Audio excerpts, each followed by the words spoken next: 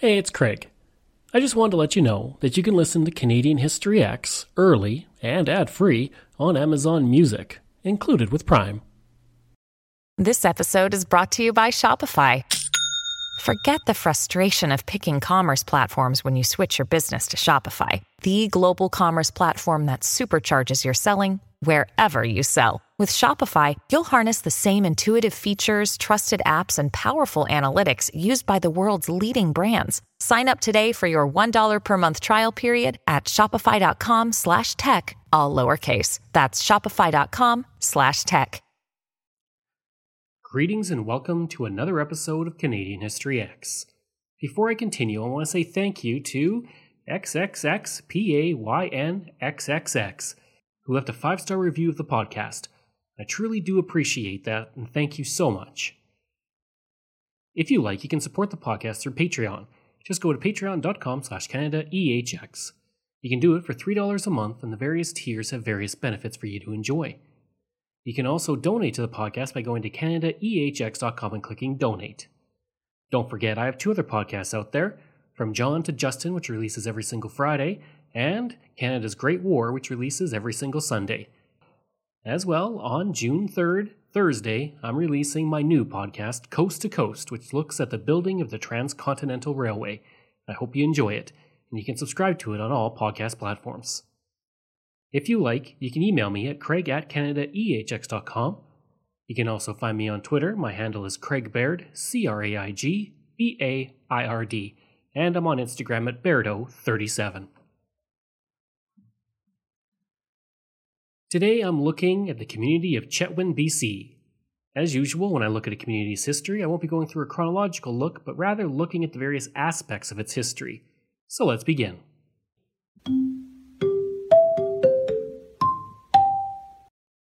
The Indigenous. For centuries, the area around what would be Chetwynd was home to the Beaver and Dene people, and they would call the area Little Prairie. Located near to Chetwynd is the Saulteaux First Nation. Each year, the First Nation hosts Pemmican Days. The celebration originated from the role pemmican played in Indigenous culture. Using the meat from bison, elk, bear, and moose, the meat was cut into thin slices and dried through a slow fire or in the hot sun until it was hard and brittle. It was then pounded into small pieces until it was almost a powder. That was then mixed with melted fat and dried fruits. And the mixture was then put into a rawhide bag for storage. Today, Chetwynd sits on Treaty 8 land.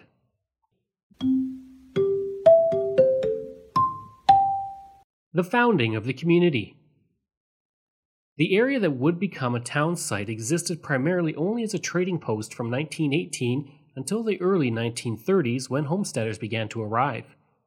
The area was first homesteaded in 1913 by Alexander and Lillian Windrum, who had cleared the land in order to plant gardens and crops that they could harvest. The area would grow slowly as settlers started to migrate in. The discovery of oil and coal nearby would help bring roads into the area, greatly increasing the amount of settlers who arrived. This would lead to the construction of the John Hart Highway, named for Premier John Hart, and completed in 1952. This would be the first major connection for the rest of the province. And prior to this, to get to the rest of British Columbia, a resident of the area had to drive into Alberta. With the highway, the population began to rise. In 1951, the first school in the district was built, and on October 8, 1957, Little Prairie, as it was being called, was incorporated as a waterworks district. The railway would arrive in 1958, which I'll talk about in the next section. As for the name, that comes from Ralph L.T. Chetwynd, who was the provincial minister of railways. He headed the rail line project into the community, and he was rewarded with the community being named for him as a result. The official name change happened on July 1, 1959, with an official ceremony and the Canadian girls in training marching in a parade and singing a song about the name change composed by a local resident. Of course, the name change was not always welcomed by everyone. Sam Torrens, a local businessman, would say, quote, "It really doesn't matter to me what they call it. We'll keep calling it Little Prairie." End quote. Prior to the name change, 2 petitions went up. One asked that the name change to Chetwynd, and the other that it remain Little Prairie. The final tally had 100 votes in favor of keeping the name Little Prairie for every 4 votes in favor of Chetwynd. The growth of the area continued through the 1960s as sawmills, oil and gas businesses, and more began to arrive. In 1963, the curling rink and rodeo grounds were built, followed by a library in 1967, a fire hall in 1968, an airport in 1970, and a hospital in 1971. All this growth resulted in Chetwynd becoming a village in 1962. With mega projects such as the Peace Canyon Dam, the pipelines, and the Bennett Dam finishing in the early 1980s, the population of Chetwynd began to level off, and it was reincorporated into the district in 1983 and lost its village status. By 1992, Chetwynd was such an important part of the forestry industry in the country that it was deemed the forestry capital of Canada by the Canadian Forest Services. The train finally arrives. Arguably the biggest day in the history of Chetwynd was in March of 1958, when 3,000 people gathered at the original site of the post office of Little Prairie, waiting for the arrival of the first train over the Pacific Great Eastern Railway from Vancouver. For many of the residents, the wait for the train had been 30 years since they first moved to the district, with the hope of a train arriving from the west coast one day. The train would arrive carrying cars of pipe that served as the symbol of the natural gas development that fueled settlement in the community. Also in the cars were steel railway track that symbolized the continued extension of the Pacific Great Eastern, as well as a piggyback car with a Northern Freightways van representing the great freight hauling along the Alaska Highway. It also had cars full of grain and lumber to represent two of the biggest industries in the area. Premier W.A.C. Bennett was also on hand for the big event, and he touched off a gas flare that officially opened the new banking office in the community. Of the arrival of the railway, Bennett would say, quote, "Today the PGE has arrived. It will bring great and undreamed of development to the Northland of BC. Your faith in this country has been justified." End quote. Within the previous year of the community, with news of the train arriving, 18 new businesses were built.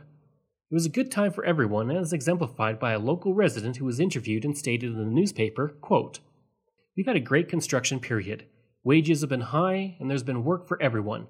We realize this can't go on forever, but the country has so much to offer, and with the new outlet of the PEGE, we just can't help but grow a little more all the time." End quote.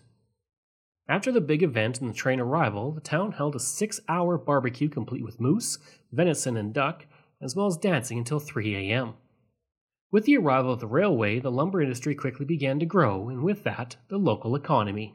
I'd like to take a break away from the episode for a second to talk about Xplornet. I've spent most of my life living in rural areas in Canada, and I remember the days of dial-up internet and spotty high-speed service. For the past 3 years, I have been a customer of Xplornet, and I can honestly say that it is the best rural internet I have ever had. My job as a podcaster means I spend a lot of time researching online, interviewing people over Zoom, and uploading content. Through it all, Xplornet has provided me with excellent service. When I'm not working, I enjoy streaming content on several streaming platforms, and even doing some online gaming with a friend in Ontario. Xplornet allows me to do all of that with ease. Right now, they offer up to 50 megabits per second on their new LTE network with unlimited data. Their service has only become faster and better since I first signed on. Today and beyond, Xplornet is investing in building and upgrading the network at a rapid pace. Xplornet is rural, and that is their route, and that is their focus. For more information about rural internet options in your area, go to xplornet.com or call 1-866-285-2253.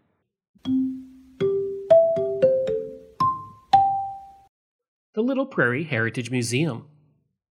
Inside the community, you will find the Little Prairie Heritage Museum. This museum showcases the history of the area to the early trading post days when Chetwynd was called Little Prairie.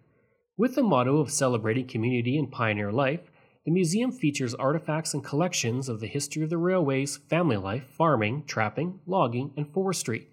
You can also find farm machinery that dates back to the early 1900s and was used by the first residents in the area.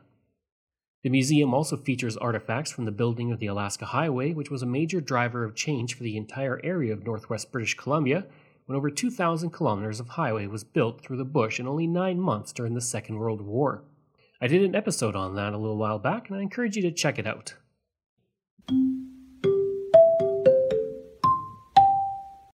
The wooden sculptures. Easily one of the most interesting aspects of the district of Chetwynd are the chainsaw carvings.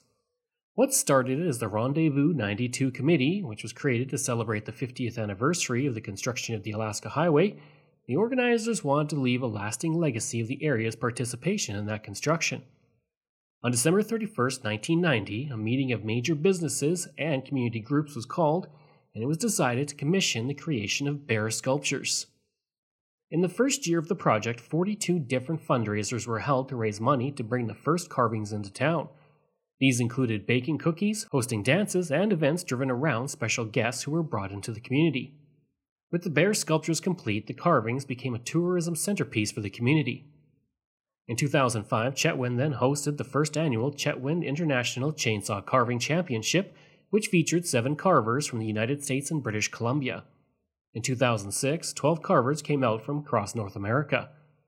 Today, carvers from across the world come to the community, including North Wales, Wales, and Japan.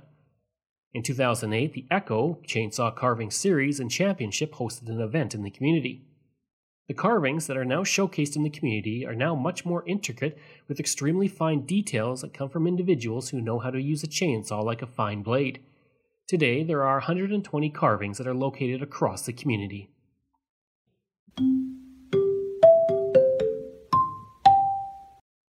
The W.A.C. Bennett Dam. Located near to Chetwynd, there's the W.A.C. Bennett Dam, one of the world's highest earth-filled dams. Construction began in 1961 and would continue for the next 7 years, helping to fuel the growth of the community. In total, the construction of the dam cost $750 million, making it one of the most expensive projects in the history of British Columbia.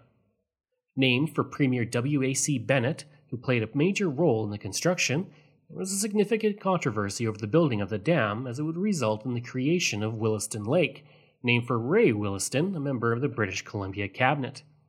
Williston Lake was created at the dam as the Peace, Parsnip, and Finlay rivers all fed into it. With the dam now blocking flow, that lake began to grow, and as it grew, it covered 350,000 acres of former forest land.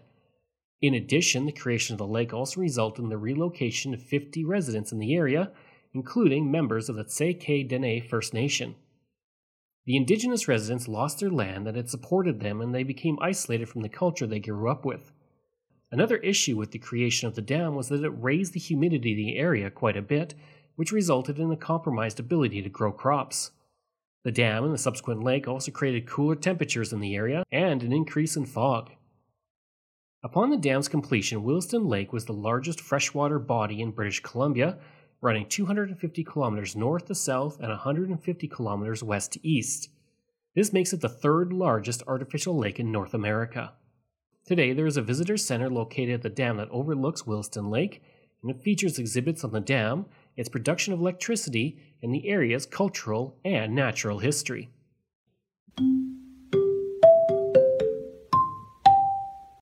The Hole in the Wall. If nature is more your thing, you can visit the Hole in the Wall Provincial Park, which was created on June 29, 2000, and covers 137 hectares of land. Its unique name comes from the fact that there is a resurgent spring that emerges from the limestone rock wall. The water travels underground through caves and eventually works its way out of the rock to create this unique geological feature. Seeing the feature does not take a long walk through the wilderness either. It's located only 40 meters away from the road, making it easily accessible for travelers who are coming through the area. The area and the stream coming from the rock was also known by local indigenous for thousands of years. I hope you enjoyed that episode and my look at Chetwynd, BC. If you did, please leave a rating and review. If you like, you can reach me through email at craig@canadaehx.com. You can also visit my website where you'll find hundreds of articles on Canada's history as well as all my podcast episodes. Just go to canadaehx.com. And don't forget you can support the podcast through Patreon. There are multiple tiers to choose from, all with great benefits. You can support the podcast for as little as $3 a month, just like all of these wonderful patrons have, and I apologize if I mispronounce any names. Randy Hayden, Doug Campbell, Reg W., Deborah Carlson, Francis Helbling, Randall McCallum, Diane Wade, Lorianne Kirby, Gary Dolovich, Nick Zinri, Shannon Marshall, Clinton Martinez, Dimitri Chauve, Aaron O'Hara Myers, Robert Dunseith, Todd Casey, Catherine Roy, Luke S., J.P. Bear, Jason Hall, Phil Maynard, and Iris Gray. If you want, you can find me on Facebook. Just go to facebook.com/CanadianHistoryX. You can find me on Twitter. My handle is Craig Baird, CraigBeard. And you can find me on Instagram. Just go to Bairdo37. Thanks. We'll see you again next time.